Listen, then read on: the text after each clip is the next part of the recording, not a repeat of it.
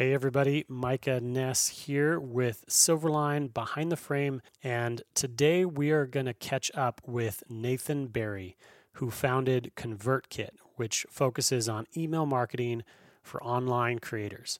And Nathan has been a friend of mine for several years, and we grew up together in Idaho, and it's really exciting to see where his company has come in such a short time.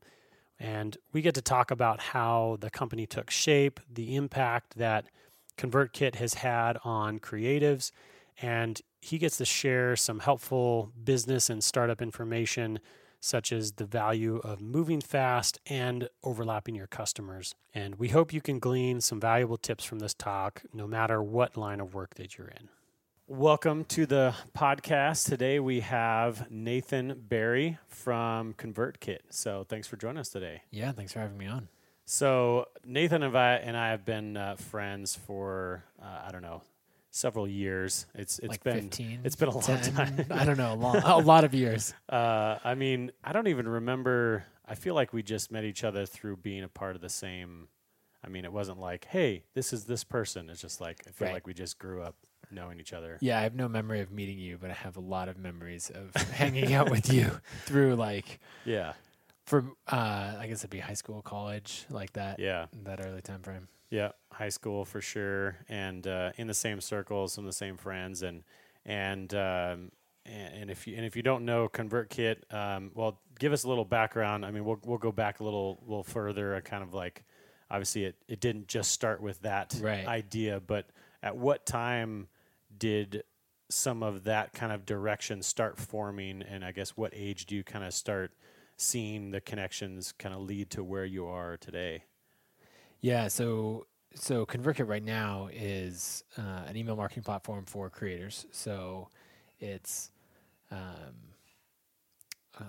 like competing with MailChimp, Aweber, Constant Contact, any of those tools, but specifically for creators. So a lot of bloggers, podcasters, filmmakers, artists, all that kind of thing. So everybody from like podcasters like Pat Flynn and Tim Ferriss to authors like Gretchen Rubin to we've even got like musicians like Tim McGraw on the platform. And oh wow, cool. So it's come a long ways. We've got 28,000 customers, almost 50 people on the team. Nice. So that's where it is now. Right. But it really grew out of me, like my background in software design, and then from there, I got into building an audience online, was using off-the-shelf tools. I was using MailChimp, and then I thought But how early, I guess, go back a little bit further, like how early did you start having an interest in that type of, you say, web design and that kind of stuff, like, was this a very early age thing, or how did you kind of get your feet wet into that space? Yeah, so actually, a girl that I dated in high school, like beginning of high school, was into building websites, like on GeoCities. And I can still picture the websites, and they were like animated GIFs and stuff like that, and now animated GIFs means like memes, but back then it was like, I don't know, little like under construction logos, and it's like somebody shoveling. Like, we are making this thing. Come back and see. Yeah, and I remember just being so impressed when like she would make a change in Notepad and hit save, and then refresh the browser, and like the background would be red now or something else, and thinking, oh, this is approachable. And so I got like HTML books from the library and started learning from there. And so then I think maybe for my 14th birthday, 15th, somewhere in there, I convinced my parents to buy me a copy of Photoshop Elements. Nice. Which is the stripped down version there. What type of computer were you using at that point? Ooh, I don't know. It was a PC of some kind. But was it like it was early window? Just to date for some people, like the so that would have been 2004. So what was that, 98 still? Windows 98, or did no, we're past that. That'd be or X. It'd be XP Windows was XP 2000 and up for a while, right? XP Plus or something. I think it must have been Windows XP, because that lasted for a long time. Right. That was the best version of Windows, honestly. Yeah. As we're talking, sitting behind a Macintosh, so we know how that goes. But yeah, somewhere in that process, Actually, another mutual friend of ours, David, taught me how to pirate the full Adobe suite later, so that I could go from Elements to did that. No. So it was just like learn everything you can. Right. You start with books from the library, but then I realized like, oh, there's all these blogs that people are teaching web design, web standards, all this other stuff, and so it's just design and build as much as I can. And did it seem like just something you enjoyed doing for fun then, or were you already somewhat minded towards like doing business with that, or were you kind of what direction did you take it once you knew like, hey, this is something I can learn? Yeah, I pretty much immediately went to getting people to pay me to do stuff. So, so that was ingrained. That's core to who I am. Yeah. I did a logo for the Idaho Chess Academy. Did you play chess too? I didn't. My younger brothers played chess. Oh, okay. And they got into it before I did, and they could beat me. And it's just like it's not that much fun when your brothers are just I'm going to design something then. So it was actually the Idaho Chess Association. So it was like the overall thing. So I did their logo. I think I charged them $75 for that, maybe. Mm-hmm. And then I did their website right after that, which that website unfortunately is not online anymore, but it was online for like 10 years maybe. Really? Wow. So must have done a good job then. It was pretty fantastic. And I think I charged like $150, maybe $200 for the website, and that was great money. I was pretty thrilled. And then, because I remember before you had, or I guess around that time, then you had started kind of a business or kind of a cooperative kind of a thing with a few guys. Were you doing websites and design and kind of a mix of stuff? Yeah, it was mostly website design because we found that logos took forever and were really hard and everyone was so opinionated, but websites were about the same amount of work, but you could charge like 5 times as much. Yeah. So a logo, somebody would be like, I don't know, it's a couple $100, right? You can continue to change it too as it needs changing versus logos like a one thing. Yeah. And honestly, having that many constraints on for a great logo, they're really hard to come up with. But clients wouldn't perceive the value of it because they're like, I don't know, it's like 300 pixels square. What? Like, how hard could it be? But a website, they'd be like, oh, and it's got all these pages, and you know that like to make a second page, you just duplicate the file and tweak some content. But for them, it's a perceived value that's like, oh yeah, this is going to take more. So you could charge $1,000 for a website that would be the same amount of effort. Right. Of a logo that you could charge $300 for. So we started there. That had its ups and downs, but learned a lot about the initial business, and then that's about the time that I was going to college and starting that process, and just doing design and development on the side, and that's what I was spending all my time doing. Right, but then the work, or I guess when you were going to college, did you pursue that type of training and stuff in that platform, or did you do business, or what did you do there? Yeah, my idea was that I wanted to learn design, and so I went to get a graphic design degree at Boise State. And what I realized really quickly is that when they say graphic design, they mean art. And then with that, it's a modern version of art. Yeah. And so you get into like print design and these other, and then eventually, some web design in like the later years. But it was like, I just want people to teach me the principles of design and let's go. And so I was in these classes with a bunch of people who had traditional art backgrounds. And I was like, oh, wow, you're one, way more talented than I am. And two, this, like, I want to learn how to do things on the computer. It's not like the stuff you want. Yeah. Yeah. When do we get into Photoshop? When do we get to learn code and these other things? So I lasted a full semester in graphic design. Yeah. And then I switched to marketing and business. Yeah. And I ended up staying for, I guess it was another year and a half. So before I realized like, oh, I know enough now that I can start to get meaningful design projects and I could actually make a living at this. And I was going to school to learn a skill so that I could earn a living. Right. And then I realized like, well, actually what happened is I closed my first $10,000 web application development project. And, I wasn't going to make all of that because I had to hire out a decent amount of it. But, I was realizing like, oh, this is already working.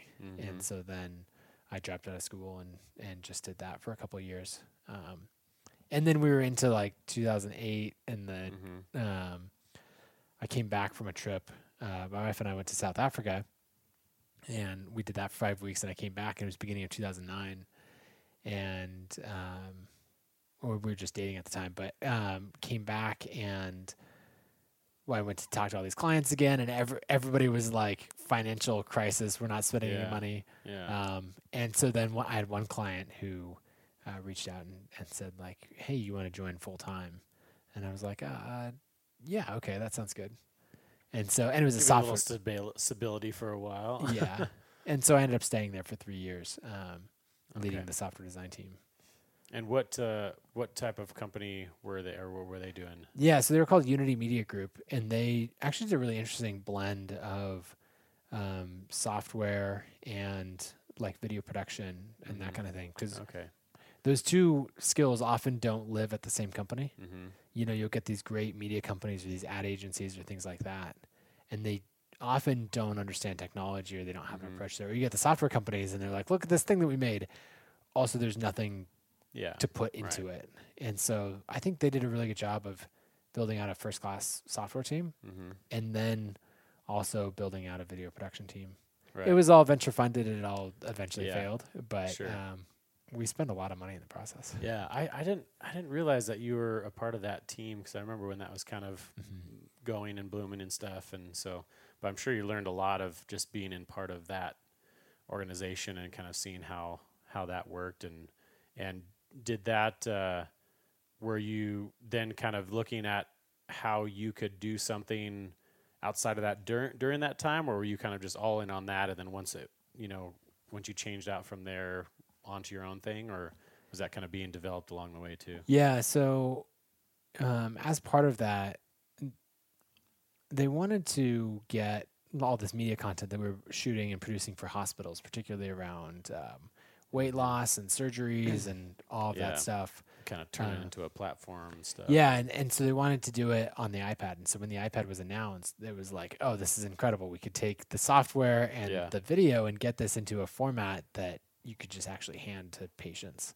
Right. Because all the hospitals, were realizing that they were doing like these weight loss surgeries, and then no one would actually change their lifestyle after it. And so the whole, like they needed patients to understand and to really buy into it. And so they're trying to do that with media content. And so when the iPad was announced, that was in January, and I think it was going to come out in April. And so it was basically like, okay, we're going to have an iPad app released the day the iPad comes out. So that was a unique challenge. That's a bit of a wait there. To go learn how to build an iPad app and then design for a platform that we actually didn't know. And that was definitely unique. I was just on the design side, so the developers had to figure out more of what to do. But it was pretty fun. And then, we're here in Boise, and Boise didn't have an Apple Store at the time. Wow, and so the day that the iPad was released, got up at 5:30 in the morning, flew to Portland. There was an iPhone development shop that we were working with. They were kind of advising us on the process. Yeah. And they had their office in Portland. So we went to the Apple Store in the mall in Portland, bought like a dozen iPads. And it was kind of funny because there were hundreds of people in line to buy iPads, but we just worked through their business department and had an appointment. So there's like hundreds of people lined up, and then it's like, oh, I'll take a dozen, please. Some guy with Apple was standing out front, and he goes, "Oh, are you guys with the Unity Media Group?" And we're like, "Yeah, okay, cool." And so we were the first ones in the store, and I was just like, "Nice, huh? Okay, there are better ways to do things." And so there was a limit. I think they would only give us 10 or a dozen. So many iPads. Sure. But then we went back to this, our partner's office. Downloaded our software from the App Store because it had been on the App Store a couple days earlier, or had gone online the day before, but you couldn't test it besides on the emulator. Wow. And realized, ran through it. It all worked. There was one little bug. That's amazing. I remember there being so many people crammed into this office that like the Wi-Fi network wasn't really working.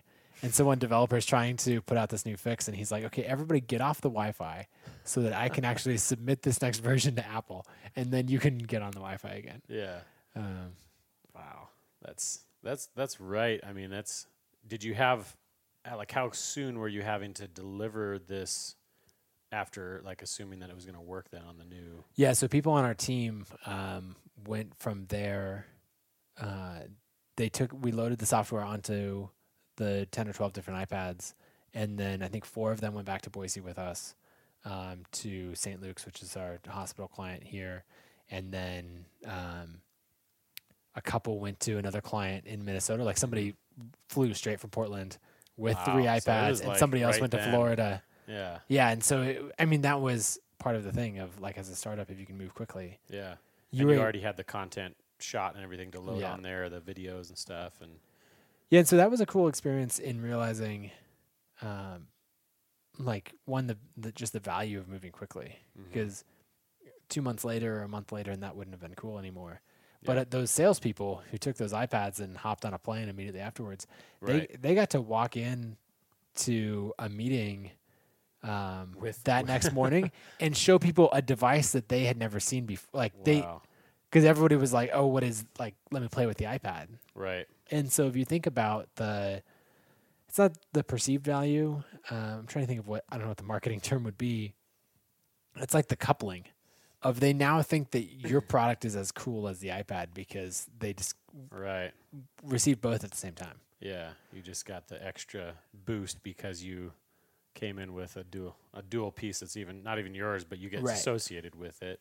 Yeah. Yeah. And it was a new framework and platform. Right. So then from there, for me, it was, I fell in love with the platform and started building for iOS, and built a couple iPad apps on the side. And then when it was finally time to leave the company, I had that skill set, and I had a couple apps in the store making a bit of money, a couple $1,000s a month. And that provided a nice cushion to be able to leave. And now when the iPad came out, how many versions of the iPhone had been out by that point? I mean, this was a ways down, right? I'm trying to remember. It was a couple years. So the iPad was 2010. Was the iPhone 2007?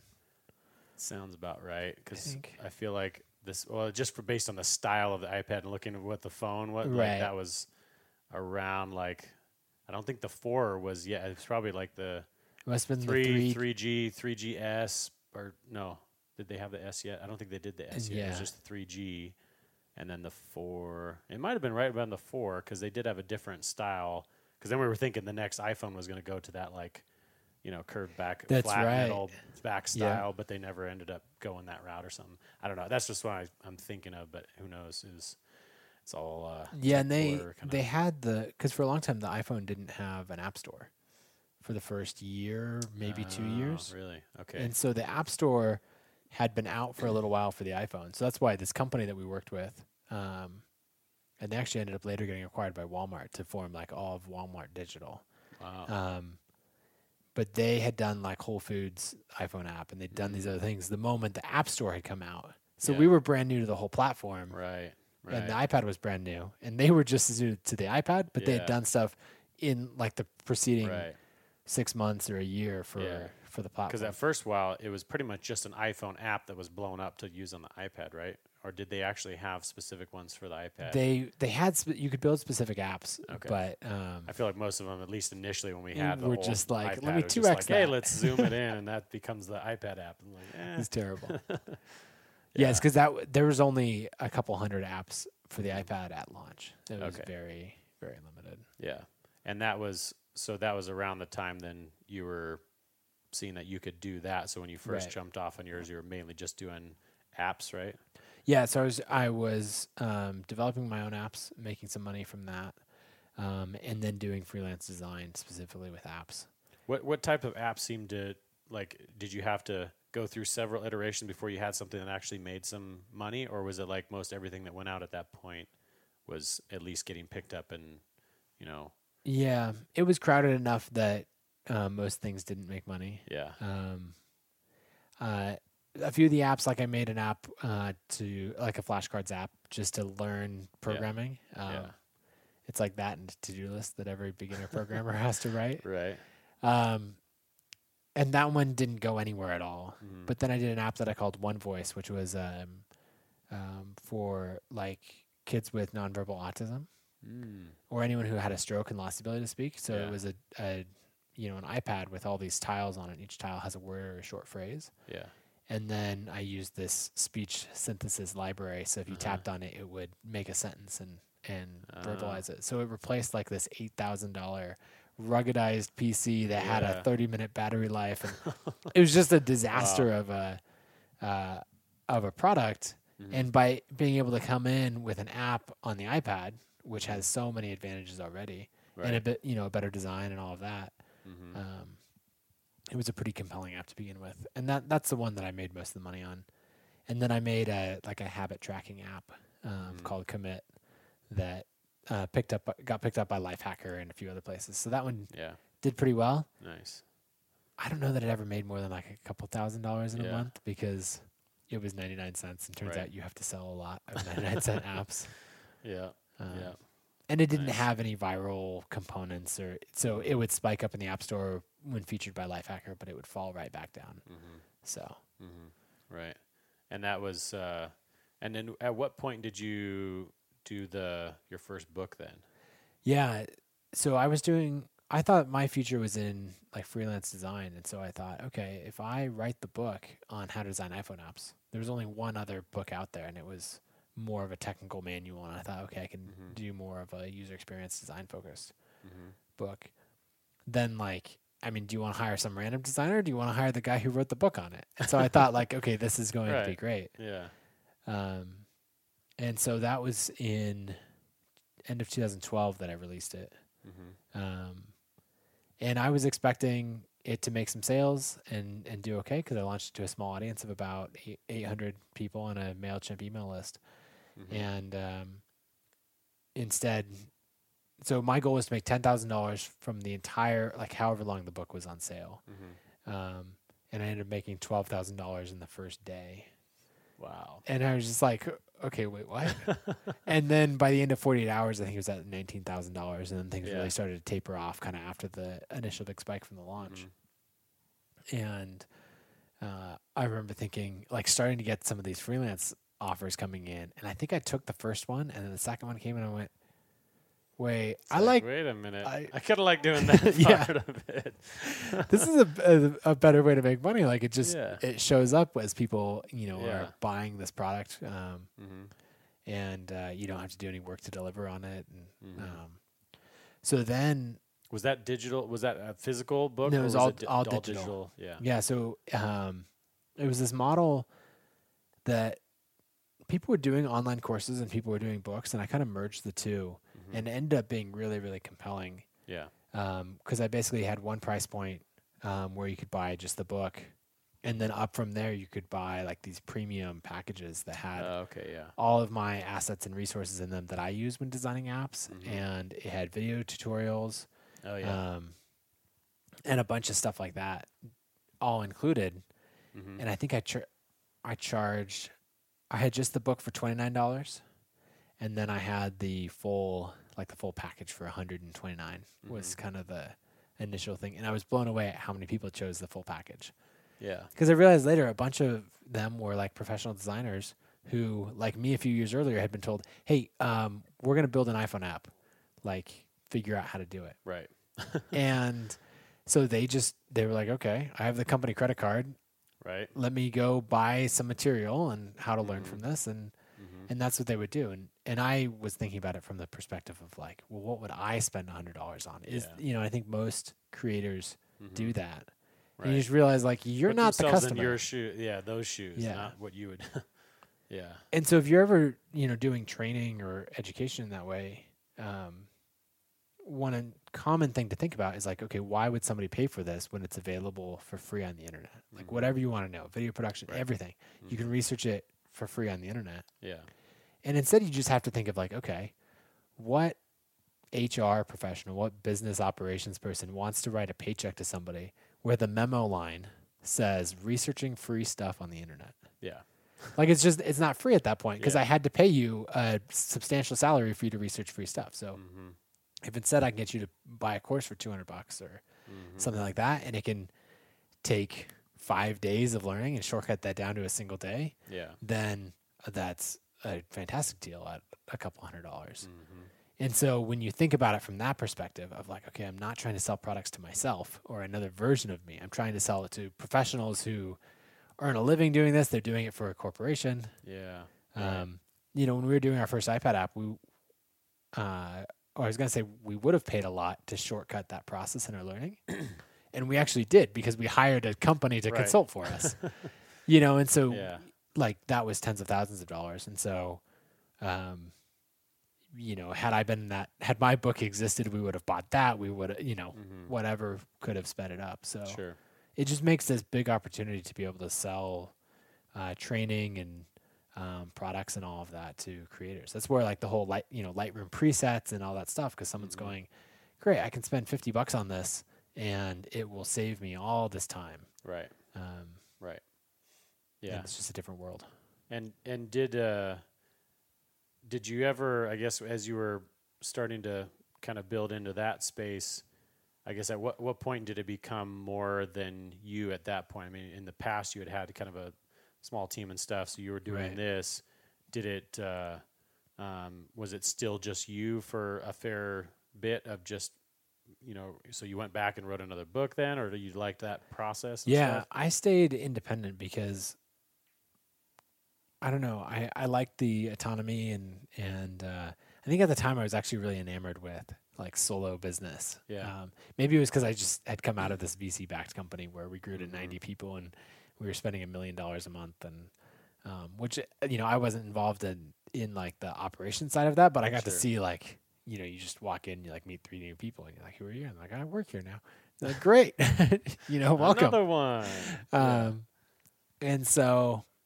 I just saw this book worked, and actually this iPhone app that I made, the Habit app Commit, the habit that I had it tracking in there was to write 1,000 words every day.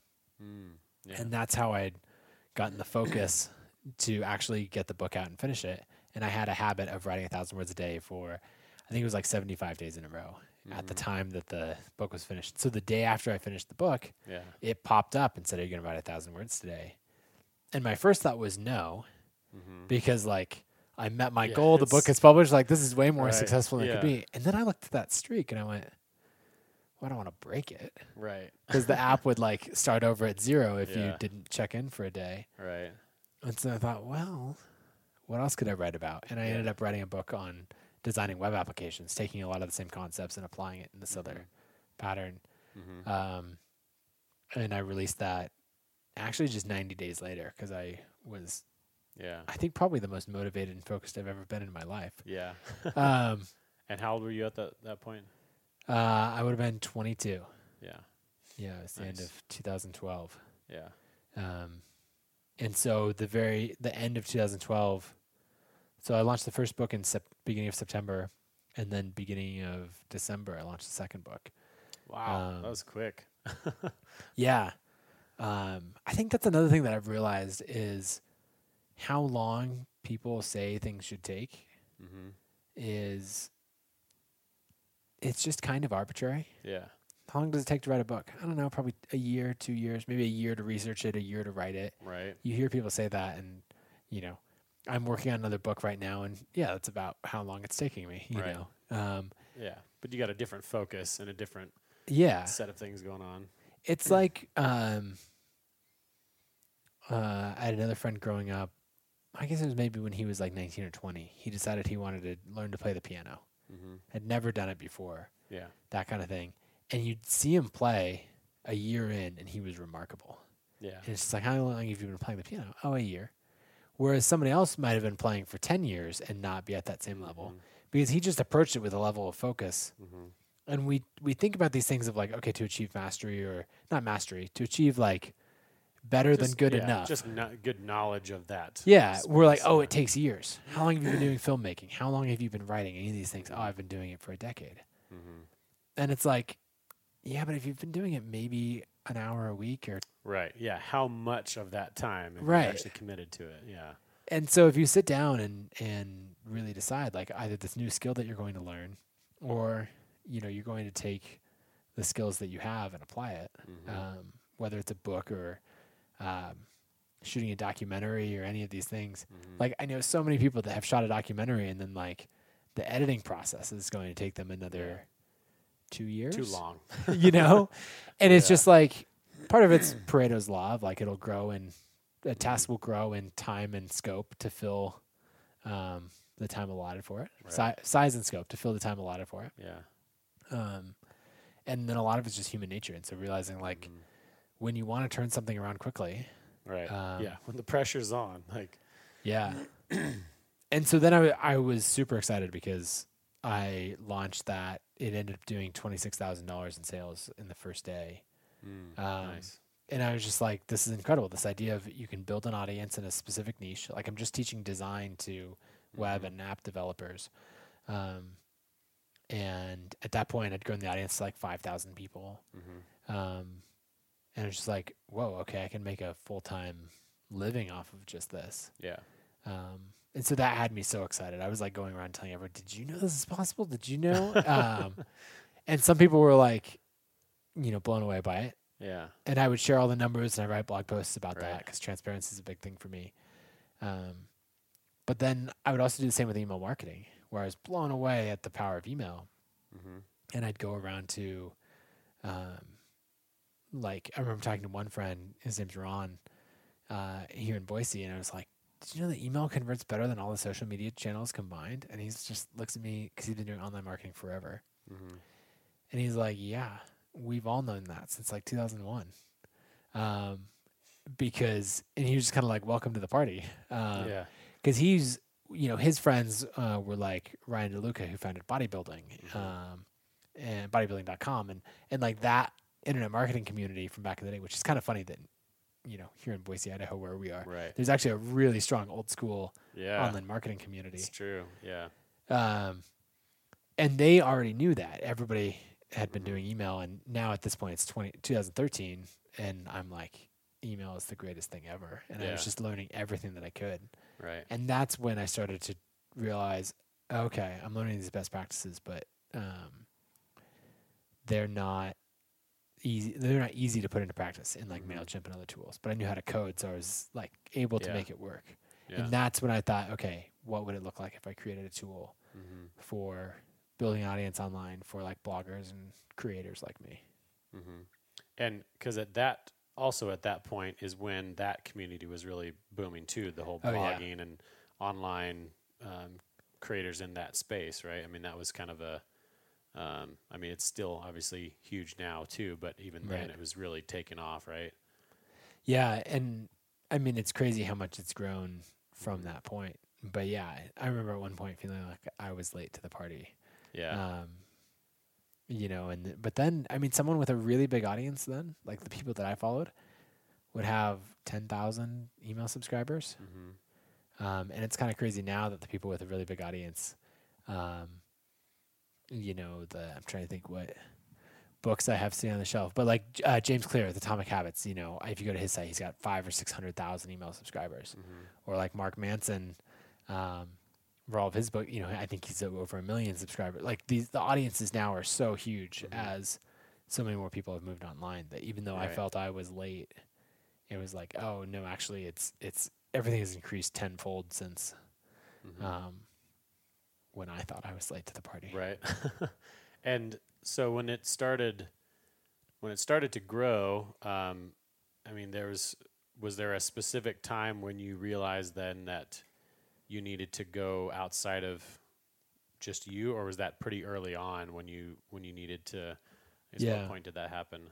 Yeah, I didn't have the development skill to build the whole thing myself, so I started working with a contract developer pretty much from day one. Okay. And then I did, using those skills from the GeoCities days, I wrote the HTML and CSS and did the design, and then we built it in Ruby on Rails. Nice. And and so Sam, the contract developer, did that code side. And there's a lot of talking to customers and building things out. The goal, I was trying to get to $5,000 a month in recurring revenue within 6 months. And didn't pull that off, I hit $2,000 a month in recurring revenue after 6 months. Yeah. And I remember feeling like it was kind of a failure, but at the same time, like maybe I just set the goal too high. Yeah. And so I was pretty excited that, okay, we made progress. This worked. And how long did it take before, I guess, was that 6 months from beginning of development or from launch? Like, that was from beginning of development. Wow. That's something I realized that. So you're able to get people along the way as you're continuing to build it out and stuff? Yeah. So I did, I asked people to pre-order the product. I think we sold $5,000 worth of pre-orders. Those were pre-buying months at a time and in trade for a discount. I should go look. I wonder if anyone of those 25 pre-orders is still a customer today. That'd be pretty cool. Nobody comes to mind, but because these were ones you already had in your kind of contact list from before with the book and everything. Yeah, and exactly. So it was people that were in that space, right? Yeah, and that was an important lesson, is realizing that if you're going to make new products, you should overlap the audience. Don't go. I had a lot of products that I made. So going back to the One Voice, there was that iPad app that was focused on kids with autism, and the overlap between that and the web designers. Like if we were to make a Venn diagram, there's basically no overlap whatsoever.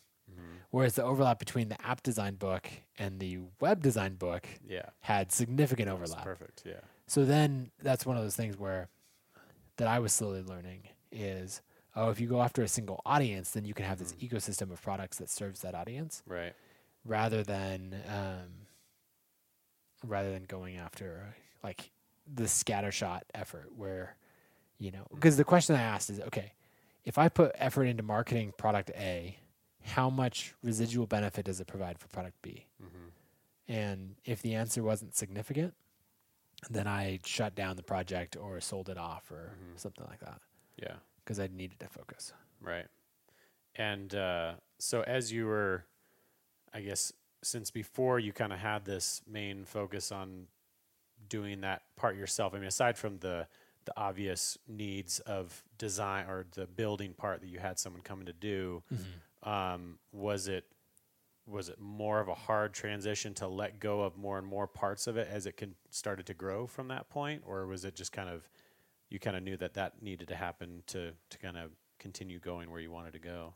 I think for those early stages, it wasn't too bad to let go of those things. I think that's something that I'm trying to figure out now. Yeah.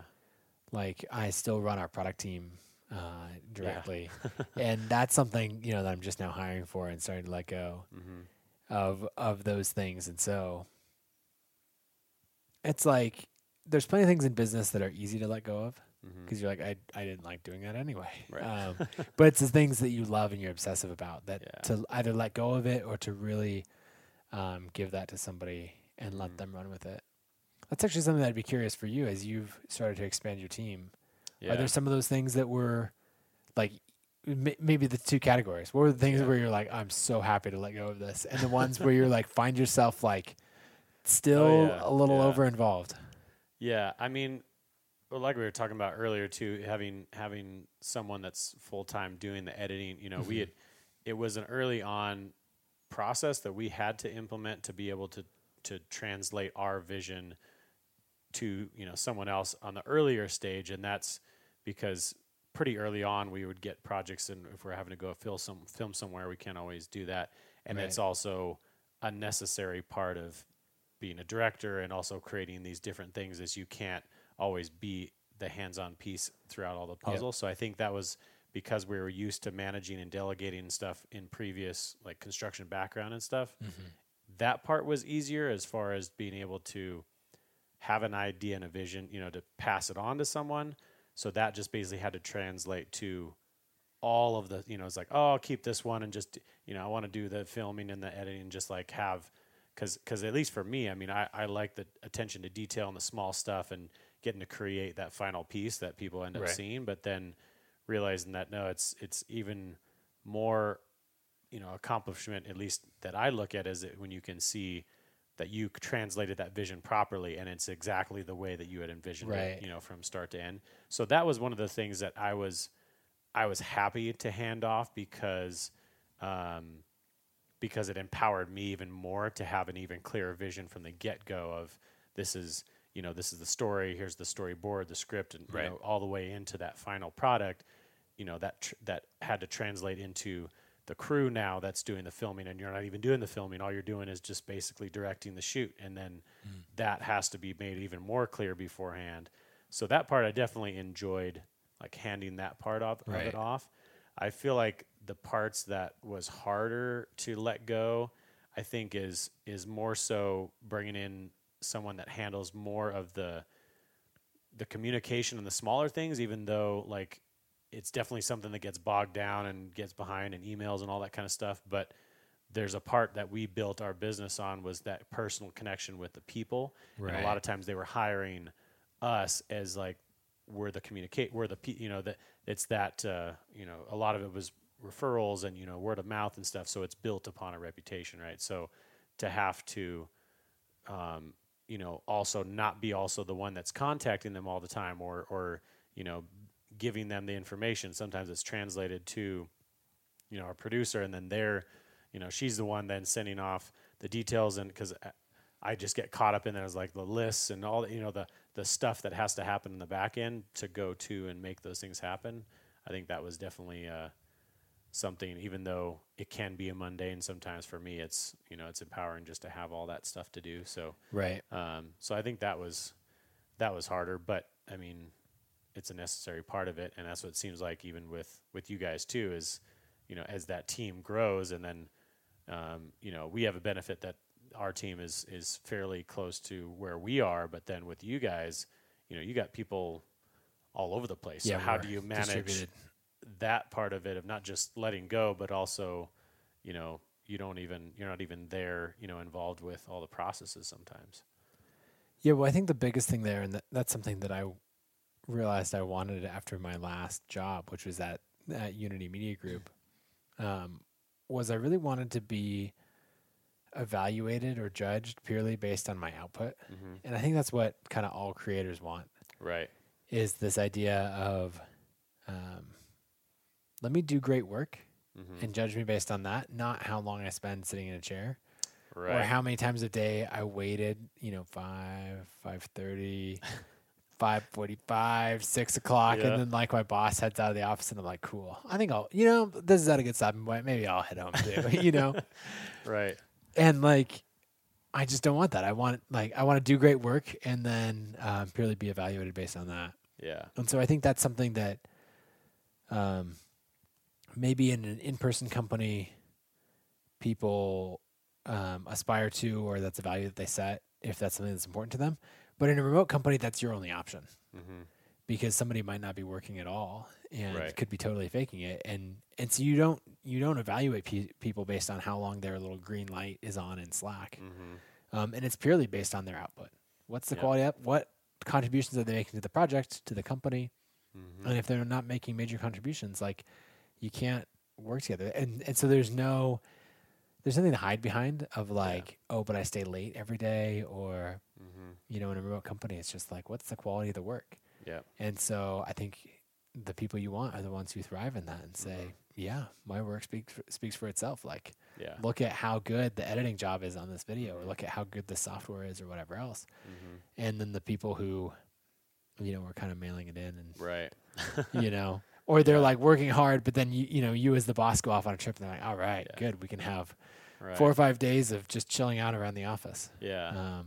I think that's definitely something that we've looked at too, is like, how do you balance that out to where, having something that's someone can be motivated by this amount of work that you're doing, but on the same sense that we've seen too, it also in a good way requires you to then establish more parameters of what that successful outcome looks like, because whatever the, less hours, more hours, whatever it takes, like to get it to this, because we know the quality needs to be here. But then it also, you have to then outline that much more appropriately. So then they know, like, this is what it means to get to this point. And if I'm going to work extra hard and get this done quicker, and they're Right. happy, then like it works better for both of us. Yeah, and I think that's where you end up doing work for customers or clients on a per project basis instead of hourly. Exactly. Because then hey, if I make something incredible and it takes less time, our profit will be higher. Mm-hmm. But then on the flip side, you're like, maybe our initial assets weren't as good as I hoped they would be, or the first concept that I tried didn't work. Mm-hmm. And you're like, you can say, yeah, but I'm still going to meet this bar, and I'm not going to make as much on this project. Mm-hmm. But like our company performs at this standard. Yeah. Instead of trying to convince the customer, hey, pay me for another 10 hours and then we'll get it great. It's just like, nope, we agreed on that I would deliver you something great for this amount of money. Yep. And it's now on me to make up the difference and make that happen. Mm-hmm. And that's a relationship as a creator that I'm really comfortable with, because it might be painful. Right. Because it often doesn't go Yeah. in your favor. But I like that level of responsibility for it. Yeah. And so now with kind of where the business is growing and going into, it seems like, I guess two different things. When, you talk with some people that email marketing is lower or not as big, and now you have all these other social media platforms and all these kind of things. How as a company that is centered around that main feature, and obviously it's not dead because there's all kinds of systems both here as well as other ones, and click funnels and all that kind of stuff that is still centered around that. How do you guys stay as a company that is in this realm still relevant as things change with technology and all that kind of stuff? Right.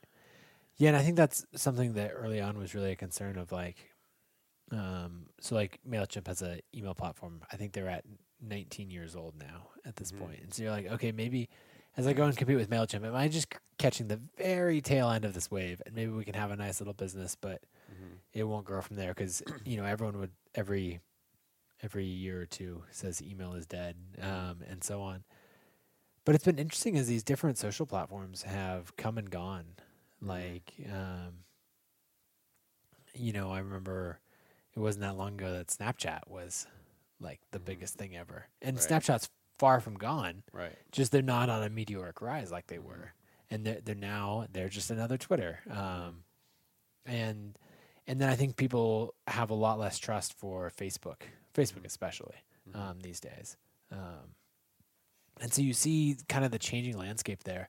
And one thing that's always true, that's a constant, is that as a creator, if you can have this small network of fans that you can that follow you in whatever you do, and you own the relationship too.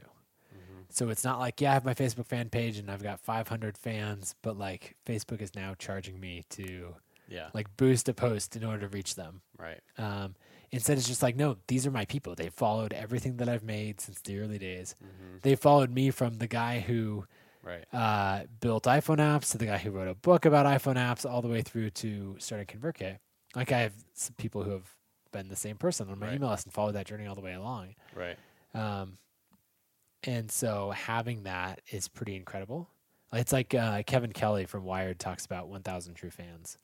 That as an artist, as a creator, you just need 1,000 people who are truly invested in what you're doing, and you can earn a full-time living from that. Right. And so when you have that, it just ends up being the superpower that whatever you do, you show up in a city for a video shoot, and you're like, you know what? I want to hang out with some cool creators. And so you hop in your email tool and filter it down. And you're like, oh, out of the 1,000 people on my list, like 12 of them live in Salt Lake City, or 25 of them are in LA or whatever. Right. And you can get a handful together for some beers and have a little meetup and things like that. But it's like that's your relationship. Yeah. Those are your friends and fans. And there's no corporation, or giant social network in the middle of that. And so we've seen this crazy resurgence, even more than I expected, back to, I don't necessarily want to call it old school tech, but it kind of feels like that. Yeah, but it's going back to just standard communication. I mean, not in a sense. I mean, you're like, that's like writing and sending something to someone. It's not, like you said, it's not having to filter through something that's either not going to get there or is going to get there depending on how much you pay. It's like it's going to be in the inbox. Right. Whether it might get filtered into a different folder or something, or like placed under a different header, but it's still, you do it right, as you've, I'm sure, seen, then you get right in front of that audience. Well, I think it's just a platform that rewards, it's not gimmicky at all, and it just rewards great content consistently. Yeah, authenticity shows through too. Yeah. Yeah. And so it just ends up being fun to follow people, like follow creators who are just saying, hey, this is what I'm working on. It also lends itself super, super well to showing the behind the scenes process. Mm-hmm. And like one of our mantras at ConvertKit is teach everything you know. And so we have, blog posts all the way along from when ConvertKit was making thousands of dollars a month to millions. Like there's just blog posts sharing the whole story all the way along because that's so important to us. And we want to emulate that for other creators to do because that's the way that you build trust with your audience. You just say, hey, here's the shoot that I'm out on. Like, here's the behind the scenes footage. This is what we're up to. Oh, we've got this show coming out and that's going there. Oh, here's the latest episode of the podcast. Mm-hmm. Here's a little montage that we cut together of, I don't know, the shoot that we did in Moab or, any of those things. And you let people become fans of you, not just your work. Right. And that ends up being so compelling, sorry, go ahead. I was just gonna say, and you find yourself years later where you're just like, I don't know, I guess I make cool things, and I've got like 5,000 people that just are waiting for me to make more cool stuff. And you're like, I don't know how that happened, but here we are. Right. Yeah. And so I guess one question that I have too is in that sense, because even just in the sense of like our business, I mean, it's getting my mind going too, just on our side of because I know as a creator, like we get caught up in creating and not necessarily, making just for the sake of sharing and doing that kind of stuff because you're caught up doing the work. And especially as building something that is a company like what you've done too, it's not just you in the same sense in like, say, in our space where it's not just, it's been built up around, my brother and I as being, co-owners and stuff, but as you share and promote and do those kind of things, like I've always been torn of like, okay, does it get promoted out through the business platform of a channel as like, this is who we are as far as a business, like follow this around, or is it like, follow Micah along, follow Josiah, follow Eric, all these different people, like it's kind of, that's where it's been a struggle on, even on my side of just trying to figure out, okay, which one do you push? Because in the end, it's like you're sharing the business, which is personal, but it's a business, not just the individual. So I don't know what you think about that. Yeah. I think it's one of those things that's really easy to get caught up in is trying to figure out what's the ideal way to package all of this. Mm-hmm. And I think I went through a phase, like initially for my business, it was very much Nathan Barry. Like the website was nathanbarry.com. Right. So it's my story, my thing.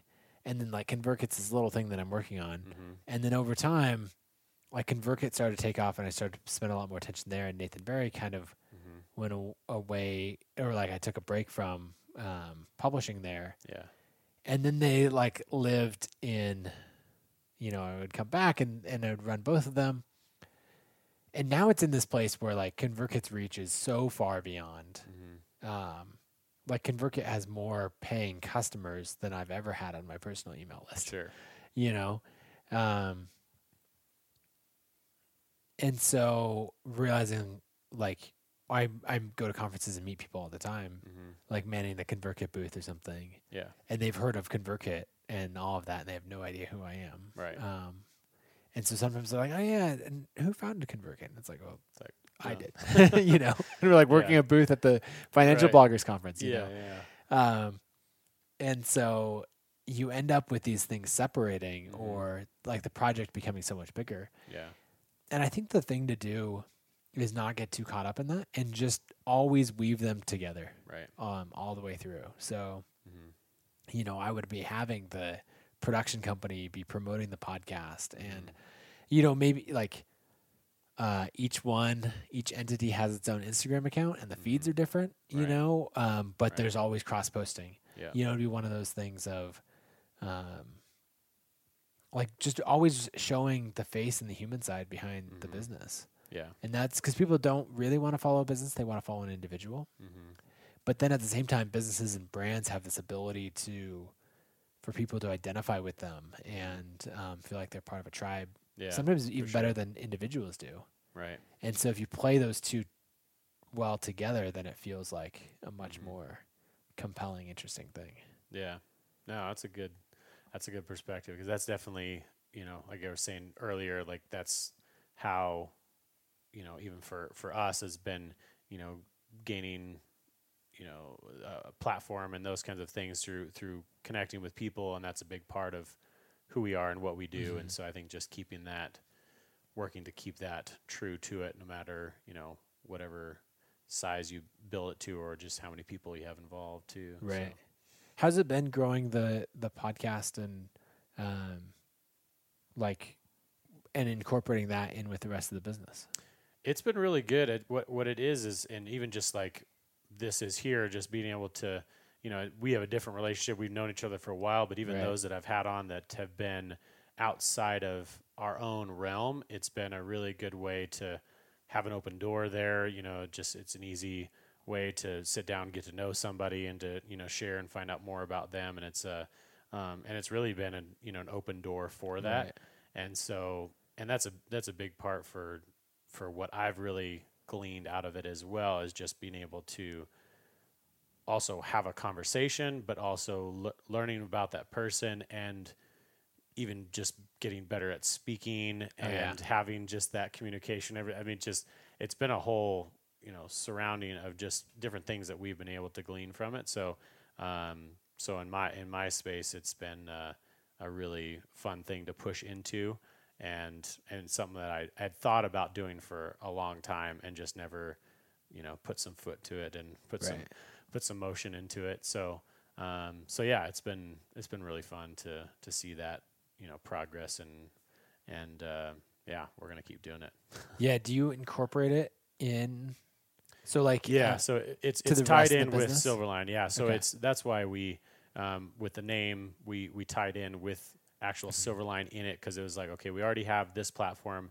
That's the main arena that we're pushing into, so it's not just behind the frame, it's Silverline behind the frame. So it's coming from who we are, getting connect with the people that we get to be around, not just in our work, but also in our day-to-day, in our travels. I'll run into random people. Like I was in Oregon shooting on the Oregon coast and ran into this guy that was shooting photos on the beach, and did a podcast with him, and didn't even know until I started talking with him, that he was some world-class renowned surfer photographer from way back in the day, and had shot movies and all this kind of stuff. And so we talked a little bit. It's like, we need to talk more. Let's do this on a podcast and like actually find out more about this. And it just, you're running into random people like that just can, resonate with different people and sharing, because we always try to bring in, sometimes it's more the business aspect, sometimes it's more the creative and film side, interviewing other creatives and stuff like that too, but also not making it too pushed on one side or another. You can pull different things, and one of the things that I was going to bring up as well that we tried to focus on too is even just empowering other people, if it's having an idea, to take off and run with, or kind of what were some of the things that held you back, or maybe tried to hold you back earlier on, or that you have seen other people that could maybe help get them beyond that point to move on to start their thing or jump into it or try or whatever. Right. Yeah. So, things that have held me back, and that I see holding most people back, is really just giving up too early. Mm-hmm. There's some, these stats that everyone throws around, like say you're going to start a business. And I don't know, it's like the holidays and you're back home visiting family, and some uncle's like, well, half of businesses fail in the first year, or some like whatever that stat is that everybody throws out. Yeah. And the thing that I always want to say is that a business can't actually fail in the first year. Like if you think about, okay, what has to be true for somebody to say like, yep, I tried that and it failed. I guess in some of these, like you could have this big manufacturing thing and you ordered tens of actually be able to make what you wanted to make. Or you ordered tens of thousands of units, and then like the market just flat out didn't want to buy it, and that's it. But for most people, it's like, oh, your film business failed in the first year. What that actually just means is that you as a creator gave up. Yeah. It didn't fail on you. It's like you failed on it. Yeah. And so we have this idea of like, oh, it failed. Like we put this thing out there and it didn't work. And the realization is that I wish more people would have is like, no, at some point you stop trying. Yeah. And all of these things take so much time. Mm-hmm. Like the consistent effort applied over a long period of time is the biggest thing. And so, like on the wall behind me, I have this giant create sign. Mm-hmm. And one of our other mantras for the company is create every day, of just like put in that consistent effort all the time. So just like learning to play the piano or anything else, of like show up consistently. My friend Sean McCabe has this saying that he's actually put on posters and stuff of show up every day for 2 years. Mm-hmm. Like if you're going to write a book, start a podcast, anything that requires this creative effort, starting a business, any of those things. So many people are like, yeah, I tried it and it didn't work. And then if you were to actually like dig back into what they tried and how much time they spent on it, it's like, yeah, man, I worked on that thing for like 2 hours every weekend for like 4 weekends in a row. And you're like, yeah, yeah, it sounds like that business failed. Yeah. Like it's just not the case. It sounds like you gave up. Mm-hmm. And that's why the 50% of businesses, like that's why that stat exists, because I would rewrite it. It's a people statistic, not exactly a business statistic. Yeah, exactly. And so if you have this mindset of show up every day for 2 years, then you're like, okay, even if I can only work on this new thing for 30 minutes, I'm going to work on it 30 minutes every single day. And people are like, yeah, but what about weekends or something like that? I'm like, okay, but 30 minutes. What about it? Right. Yeah. Do you want this or not? Yeah. And I'm not saying grind away on it for 8 hours a day, 7 days a week for, 700 whatever days. Right. But like show up in at least in some small way. That's what I did, of writing every single day for, I had that streak going for 600, a little over 600 days in a row. Yeah. And so I think that's the biggest thing, is realizing that anything worthwhile takes time. Mm-hmm. And so people evaluate the success of something way too soon. And actually, if you'd evaluated ConvertKit's success 20 months in, the logical decision would have been to shut the business down. Wow. And I think if you evaluate a lot of people's blogs, their books, their podcasts, like 3 months in, a year, sometimes even 2 years in, like the logical decision is like, okay, that didn't work. You should move on. But the thing that really makes a difference is the people who are saying like, nope, I'm going to keep doing this. Yeah. Not like blindly, like beating their head against the wall, but like I'm going to keep learning, applying what I learned, and I'm going to keep showing up consistently. And I think with that mindset, you just can't lose. Mm-hmm. And so like there's a blog post that I wrote, just the title of Endure Long Enough to Get Noticed. Mm-hmm. Of like keep at it for long enough and keep making, new connections and honing your craft and sharing it in new ways. Mm-hmm. And then it's just like, for some people, they're going to find success after 3 or 6 months, and other people, it's going to be 2 to 3 years. Yeah. But it's like, okay, this is worth doing, so you should do it. Mm-hmm. You're now in a contract. You have to do it for at least 2 years. Yep. And then you can come back and tell me like whether or not it's worked. Right. And when you convey that mindset of like, no, I'm just doing this every day for 2 years, then like the number of people that will come alongside you and be like, oh, I want to help make that happen. Yeah. Because they're so used to everyone else who's like, yeah, man, I tried it and it just didn't work. And that, that consistent effort over time really stands out. Yeah. Yeah. No, that's really good. I think I know there's a lot of wealth of knowledge from over the years of building, and maybe we'll do another catch up another time too. But I definitely appreciate you taking the time to be on the podcast today and sharing some of the insights, and yeah, we're really excited to see kind of the next growing stages for ConvertKit and whatever else is down the road for you guys too. So so where does everybody find out more information about either your own stuff or as well as ConvertKit or? Yeah. So my stuff's at nathanbarry.com. If you want to read any blog posts from the initial blog post announcing ConvertKit to when we made our first $5,000 to all the way through. That's all there. And you're still doing that now too? Yeah, I still publish fairly consistently. Cool. One of the last posts that I put up on my blog was ConvertKit switching to a free version. So that would be the other thing. If you go to ConvertKit.com, you can now use ConvertKit totally for free. And that's been fun to have a big enough platform to be able to afford to do that now. Yeah. Especially because for so many people, my message is just start an email list, start growing your audience for whatever, even if it's to 10 people. And you're like, hey, here's the photography shoot that I did. And you give a little behind the scenes peek into that to 10 people. And then a week later, it's to 13 people and keep building up from there. So we're really excited to have that available for free. Trying to think where else I post stuff. Those are the main places, ConvertKit.com, NathanBarry.com. So thanks for having me on. It's been fun to see Silverline grow over the years and excited to talk again soon. Yeah, sounds good. We'll be in touch. Thanks. All right, see ya. Thank you for listening to this podcast. We hope you're able to glean some valuable insights from this episode.